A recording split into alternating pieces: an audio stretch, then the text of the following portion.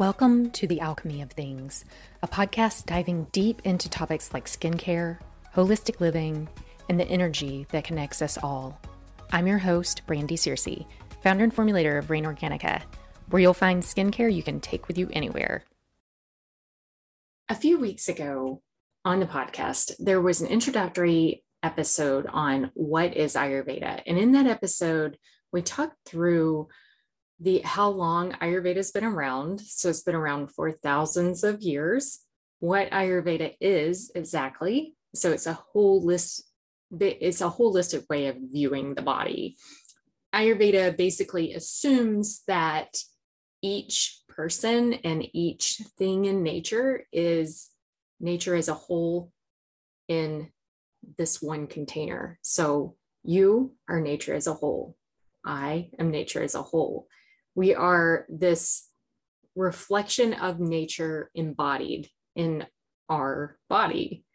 We also talked about, in that episode, what Ayurveda views as the three causes of disease. And just to rehash quickly, those are disrespecting your senses, making choices from a place of ego, and living out of rhythm with nature. And then we spent kind of the rest of the episode talking about why and how those could possibly be the root cause of all disease. Well, the question today is, why does Ayurveda view those things as the three causes or the three main causes of disease? And it's because each of these three things have a direct impact on your ability to digest. And here, we're not just talking about digesting food, we're talking about digesting everything that you come into contact with. So this is another aspect of Ayurveda. It's that you are constantly transforming. You're transforming information that comes in to your mind through your senses. So this is why that disrespecting your senses is so key. Like, we should respect our senses rather than disrespect our senses, because everything that comes in through our senses, we have to process, and we have to digest, and we have to transform, and it becomes part of us. And so it's, what do you want to become part of you? And it's kind of when you start approaching everything in life through that lens, I feel like it's just so much easier to make better choices. So with that, let's kind of get into today's episode a little bit more. In Ayurveda, Sanskrit was, of course, the language of the day back when these Ayurvedic texts were written. And my intention is to largely steer clear of those words, specifically those Sanskrit words, and just describe Ayurveda in plain English. That said, to begin with, there is a beautiful metaphor that I want to include here, and it needs to use the Sanskrit word for digestion, which is Agni. So Agni is the Hindu fire god, and the purpose of fire is to transform. So if you think of your digestive fire as a god and meals as offerings, then your digestive tract digests the food and uses it to nourish your entire body and your mind. If you're Christian, before you write this off, consider your body as a temple. So the meals you eat are offerings made in the temple to give you the strength to live a life of service, and that enables you to share your gifts with the world, shining your unique light. Continuing with the metaphors here, imagine a wood stove or a campfire. Too much fuel and it burns too hot and too bright. Too little fuel and the fire goes out. Likewise, when you add wood or fuel in the state of that wood, so imagine adding a cold piece of wood, a very dense piece of wood, a very dry piece of wood, and imagine each time you're adding these things, think of the state of the fire and what that addition will do to the fire, especially if the fire isn't very strong to begin with.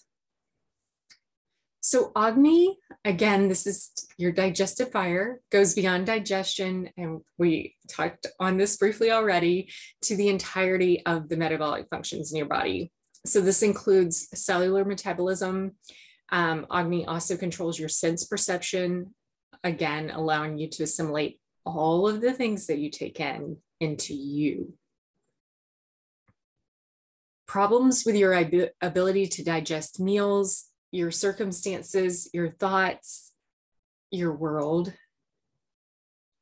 It creates a buildup of toxins, and this can lead to energetic imbalance. Just one more thing in case you're struggling with this idea of digesting things other than food. A couple of questions here. How is your appetite when you're stressed? What about when you're angry? And here, I'm not talking about hangry. Do you want to eat when you're scared or when you're grieving? So how do you keep your digestive fire strong? Okay, we'll talk through the Ayurvedic principles for eating. Number one, and perhaps the most important, is how you eat. It's so much more important than what you eat. In Ayurveda, paying attention to your food while you're eating, so noting the color, the smell of the food, the aromas of the food, its texture, its taste, and even the sound that it makes when you're chewing the food matters. All of that matters. And along with this is being sure to thoroughly chew each bite. So Ayurveda considers that digestion, and here we're talking about physical digestion of food, begins in your mouth, and you make digestion easier for the rest of your digestive tract when you take the time to thoroughly chew each bite. And this also gives you time to think about your food's life cycle. So as you're chewing the bite, imagine the carrots on your plate when they were just seeds. Imagine as those carrots burst forth into seedlings and grew in the sunlight. Imagine the leafy fronds poking up out of the ground and what those look like, so frail and lace-like. And then consider the hands that grew and harvested the food that's on your plate. Another part of this, how you eat, is eating in a calm, and this means preferably a quiet environment. Ayurveda likes to recommend that you eat by yourself. And I know how that is just kind of the antithesis of how we've all been raised to eat. And here I'm speaking as a Westerner myself. So it would be avoiding conversation, and especially heavy topics and work-related discussions while you eat. Dun, dun, dun. So, if at all possible, avoid lunchtime meetings. Why is this so important? Well, by eating in a calm environment, you encourage your body and your mind into that rest and digest state and out of that fight or flight state. And this, of course, the fight or flight mentality is something that so many of us are in from the time we wake up until the time we go to sleep, and actually through sleep. I mean, that is a reason so many of us are dealing with insomnia. It's not being able to shut off our brains, not being able to transition out of that fight or flight state.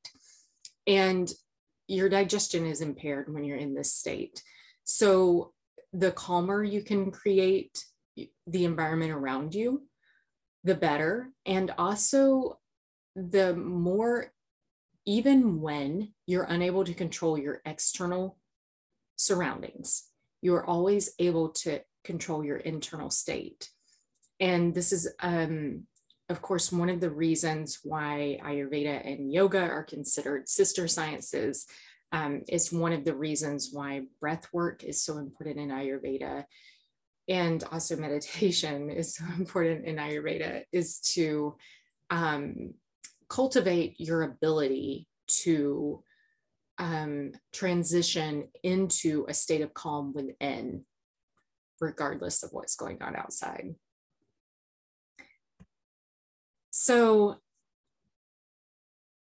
continuing that state of calm for a few minutes after you finish eating is also recommended in Ayurveda. Ayurveda recommends that you take a leisurely stroll after each meal. And here, this is not a vigorous stroll at all. This is just a nice walk. Anywhere from like 50 steps is considered sufficient. And 50 steps is not that far. It's far less than halfway down the block.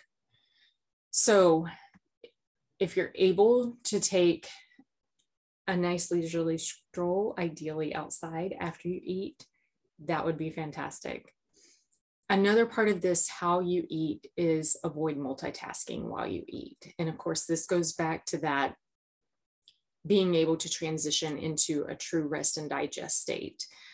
You want to give your body every opportunity available to enter into that rest and digest state. And multitasking is the opposite of that.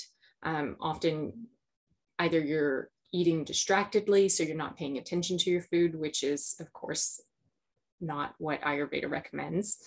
And so you're oftentimes, when you're eating in a distracted state, you're not really paying attention to how thoroughly you chew your food either.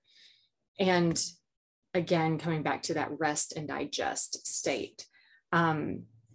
So avoid driving, working, reading, pretty much doing anything else while you're eating, like watching TV. Don't eat more than you can digest at a time. So let's talk about this first, and then we'll talk about the second aspect of this. Ayurveda largely recommends eating at most what will fit in your 2 cupped hands at each meal. For most of us, Ayurveda also recommends 2 or 3 meals a day with no snacking. Now, that one's hard.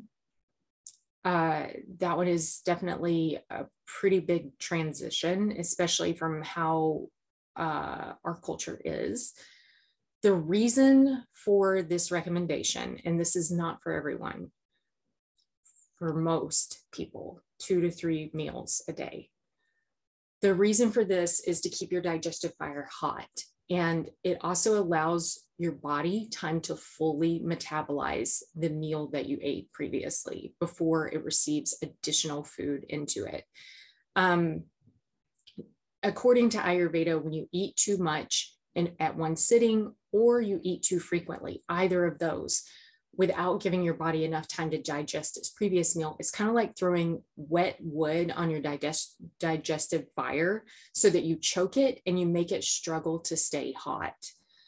When you have strong digestion, this might not be a problem when you do it once in a while. So when you either overindulge or when you eat too frequently. However, when you overeat or eat too frequently on a regular basis, you're at an increased risk for impairing your digestive ability. And what this does is it allows toxins to build up within your body, because now you have unmetabolized food from the previous meal, plus you have additional food that now you're asking your body to start digesting. Couple that with being in a fight or flight state for most of the day, and you're really asking your digestion to do too much. This is something that we'll likely revisit in future episodes as well. For now, we'll move on into why all of this is so important. Like, why is it so important how you eat? And this leads into the root cause of all disease, according to Ayurveda. According to Ayurveda, the reason disease starts is due to toxic buildup of improperly digested food and environmental and synthetic toxins within your body. And this circles back to those 3 causes of disease that we talked about a few weeks ago: that disrespect of your senses, making choices from a place of ego, and living out of rhythm with nature. Those 3 things lead to that buildup of toxic material within your body, and lead to environmental and synthetic toxins within your body.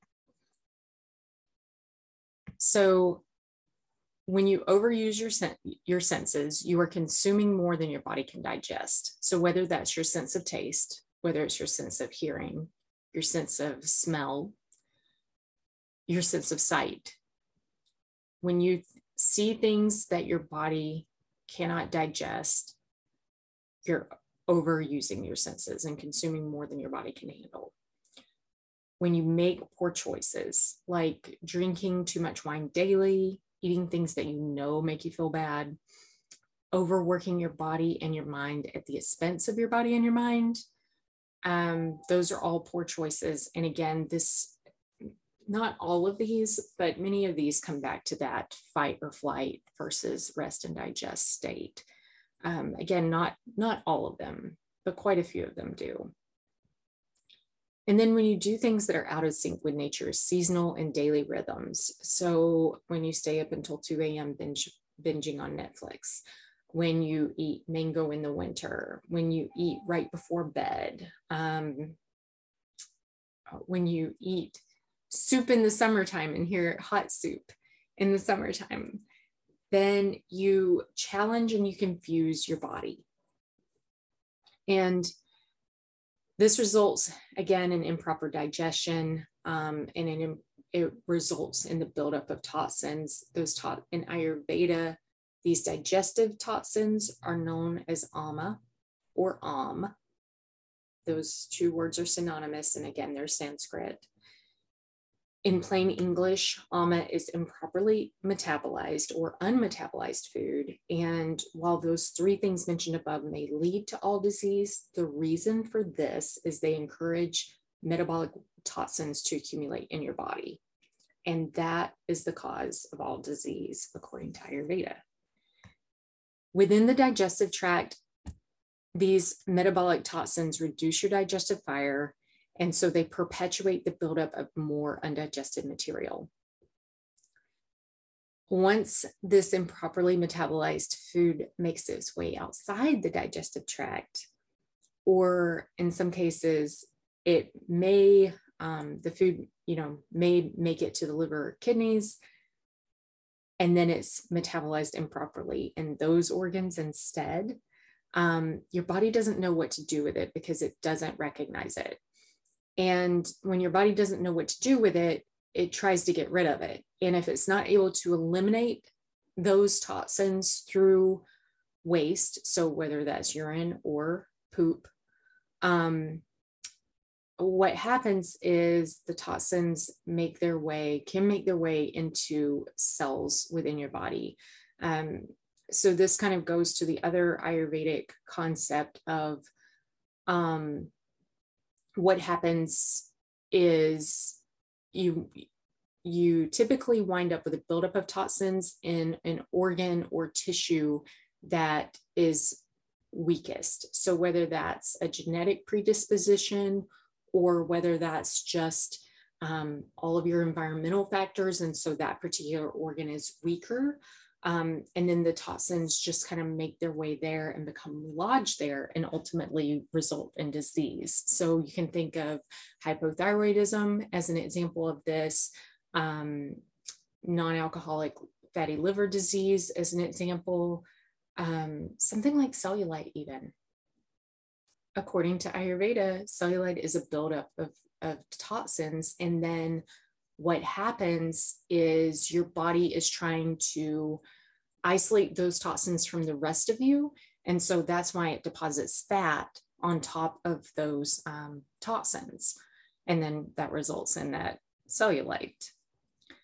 So the material, once it's outside of your digestive tract, the material winds up in these other places in your body, either through the bloodstream or through the lymph system.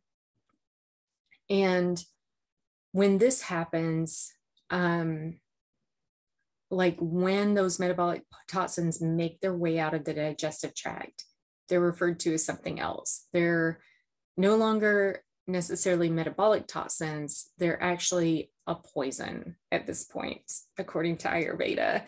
So they're referred to as ama visha, which roughly translated means metabolic poison.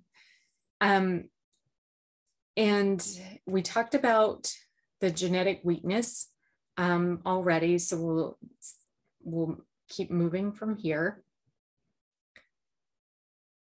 As the metabolic toxins increase within your body, they begin to clog the subtle and the gross channels of the body. Channels are a concept in Ayurveda that refer to anything from your digestive tract, of course, the largest channel within your body, to subtle energetic channels. And these are unseen channels, smaller even than capillaries and lymph vessels in the body. These subtle energetic channels link up to the Ayurvedic concept of marma points. And of course, marma points typically align with the acupressure points in traditional Chinese medicine. As these channels become clogged, nourishment and removal of waste to tissues deeper than those clogged channels is impaired. And this results in a buildup of waste in those deeper tissues, even as the tissues are starved for nourishment, leading to creation of more ama or more toxins. So one of the things here, Ayurveda, according to Ayurveda, when you ingest food, you have 7 tissues within your body that receive the nourishment from that food. The first one being your blood's plasma, the second being your blood itself, so that includes the red blood cells. And then from there, we move on into like muscle and fat and bone and reproductive tissue. And I'm missing one.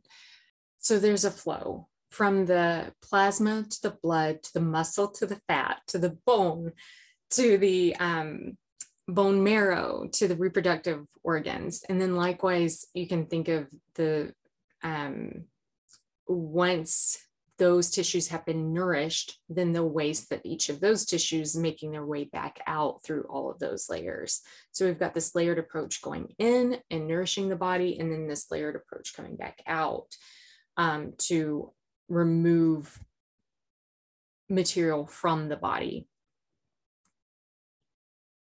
So as these, so ultimately Ayurveda believes that these metabolic toxins can coat the membranes of individual cells, and this coating weakens cellular communication and leads to autoimmune disease.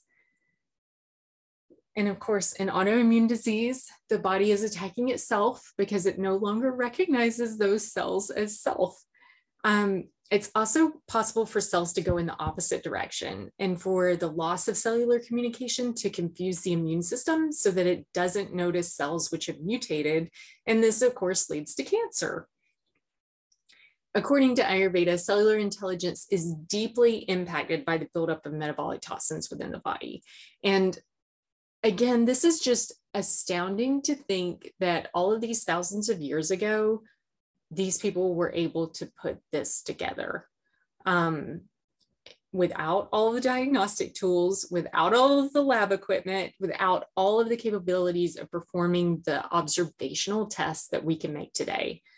It's nearly impossible to imagine the level of attention that they poured into all of these observations that they were making and all of these connections that they were making. And of course, in Western medicine, we're uncovering some of these same connections thousands of years later. Aside from metabolic toxins, a second class of toxins, and this is specifically non-food toxins. So examples are bacteria and the cell wall of bacteria, so endotoxins, things that can cause fever within the body, and of course cause food poisoning. Plasticizers like phthalates, synthetic compounds like synthetic fragrances, any of these that, and also synthetic flavorings, any of these that make their way into the digestive tract or just into the body through whatever, lungs would be a common one, IV infusion would be a common one, especially for some of these plasticizers. When these compounds make their way out of the digestive tract, they create a special type of poison in the body. And this is known as, the Sanskrit term is Garavisha, and this is basically artificial poison. So like ama, or rather like Amavisha, which is again metabolic poison, So once it has left the digestive tract, that metabolic toxin becomes a poison. Garavisha, which again is artificial poison, contributes to loss of cellular intelligence. So regardless of the source of the toxins, it doesn't matter whether it's a food source or whether it's an artificial source. Many practices in Ayurveda focus on ways to eliminate these from the body. And even more practices focus on preventing them from ever getting into your body. And this is why this is going back to why how you eat is so important, is to prevent the buildup of those toxins to begin with. So what is Ayurveda's definition of dosha? This is switching over into food list and protocols. You'll often find Ayurveda food list, and typically these food lists are presented in terms of balancing or pacifying a dosha. So we'll dive deeper into what Ayurveda recommends for your diet based on your individual constitution in a separate episode. For now, we'll go ahead and start at the 10,000 foot view. So again, in that previous episode on what is Ayurveda, we talked a little bit about dosha. And more specifically, we talked about the 5 elements that make up everything in the universe. And those elements are space, which is synonymous with ether, air, which is synonymous with wind, fire, water, and earth. Some things contain only one of those elements. For example, empty space, as in beyond Earth's atmosphere, contains only space. An empty jar contains only air. That's not entirely true. It actually contains air and space because the molecules themselves are quite separate from each other. A fire flame is only fire. Again, that's not entirely true because it also contains air and space. You may see a theme developing here. A glass of distilled water contains only water, plus dissolved gases from the air. And if we get down to the atom level, the atom itself contains a lot of space. The last one is hardest of all to imagine by itself, and this is earth. So even dense red clay, of course, contains both earth and water. And when it's dry, it contains earth and air because the air, of course, is trapped in all of those porous spaces. So anyways, each one of these are physical examples of each element, at least as close as I can think of the pure element itself. So in Ayurveda, both physical and energetic aspects of each element are at work. So your body contains all 5 elements. Space, think of the synapses between the neurons or all of the empty space within each and every atom of your body. Air, so whether this is in the gaseous form as you inhale air into your lungs, or whether this is air that's dissolved in your blood vessels. So that could be oxygen dissolved in your blood vessels. It may be carbon dioxide, so CO2 dissolved in your blood as your body does that exchange between oxygen and carbon dioxide. Fire. So all of the metabolic processes within your body are the fire element at work, the energetics of the fire element. So the transformation and conversion of food into energy and air into energy are examples of that fire element. Water, of course, contributes to your blood volume. It bulks up your plasma. It's vital for cellular processes to function normally. Like water plays such a vital role in our being. And then earth, so your physical form, like your body, the container, is earth element. The 3 doshas contain mixtures of these 5 elements. So Vata dosha is a blend of space and air. Pitta dosha is a blend of fire and water, and Kapha dosha is a blend of earth and water. Ayurveda assumes that your unique constitution, so this is both your physical state and also your mental state, are a unique ratio of these three doshas. You are healthy when you maintain your unique ratio of these three doshas.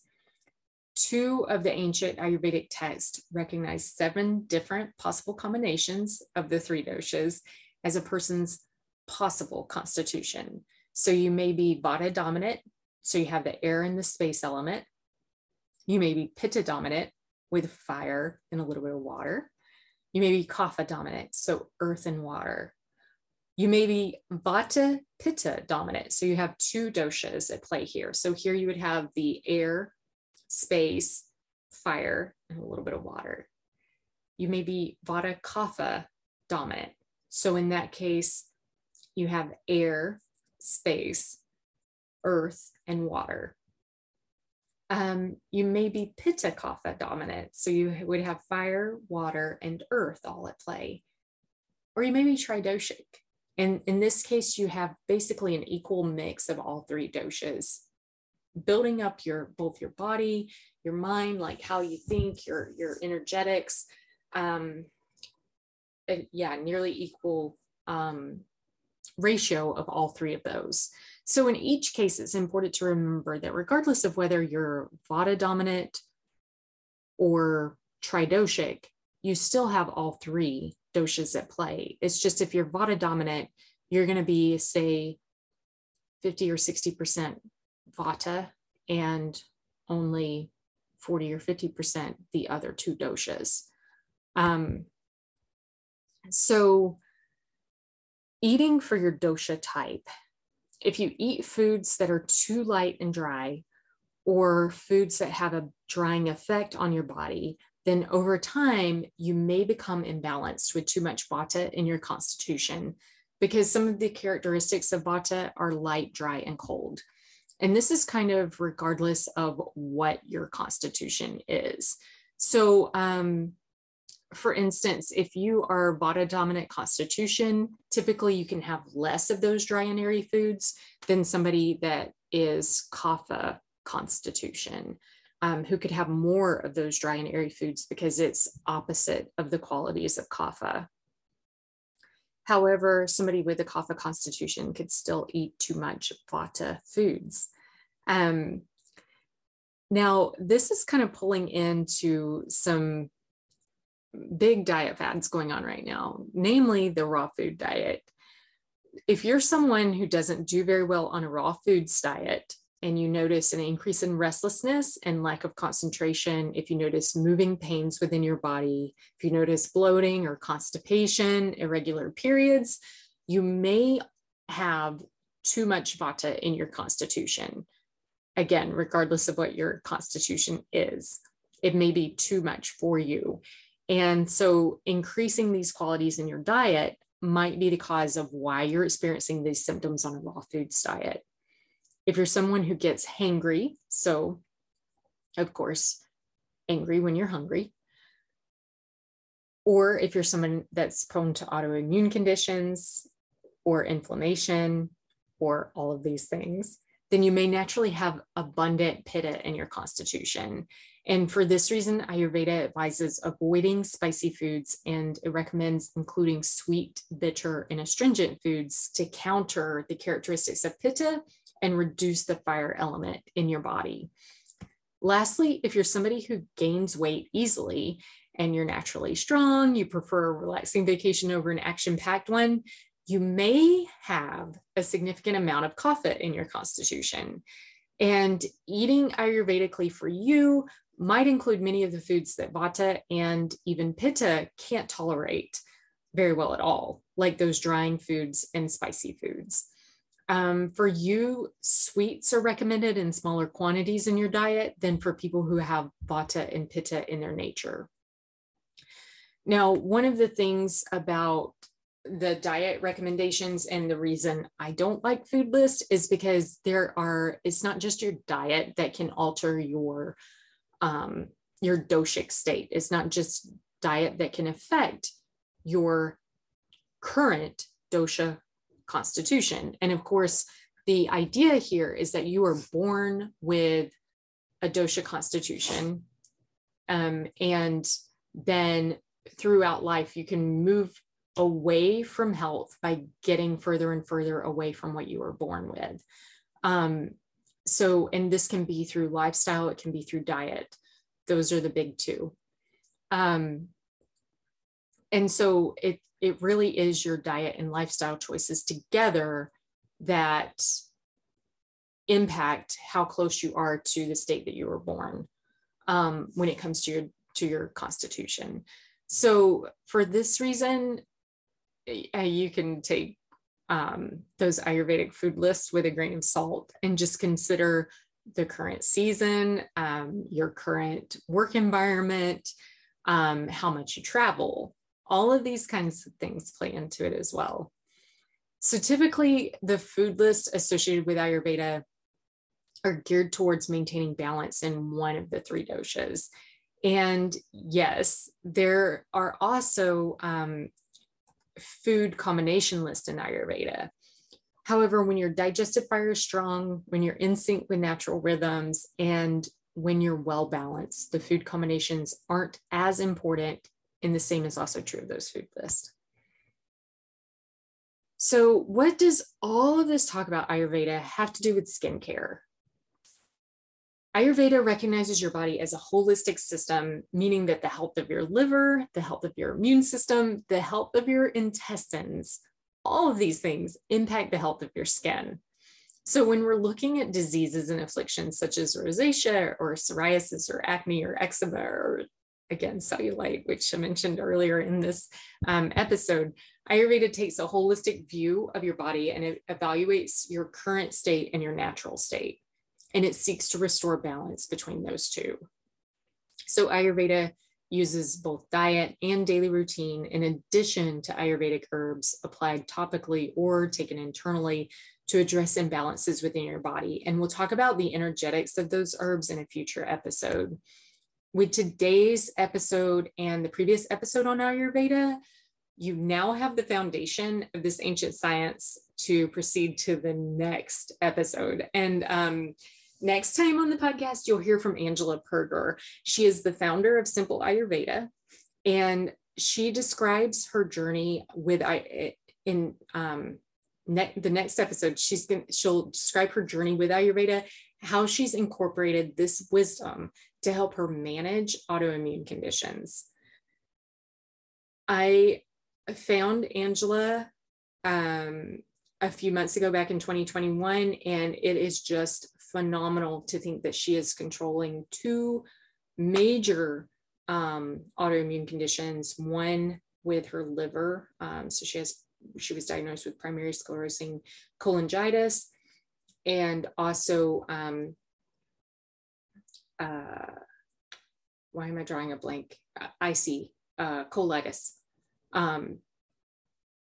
So she has both of those, and she is using Ayurveda largely to help her manage both of those. Now, she will be quite frank and say that she is still using a blend of Western medicine and Ayurveda.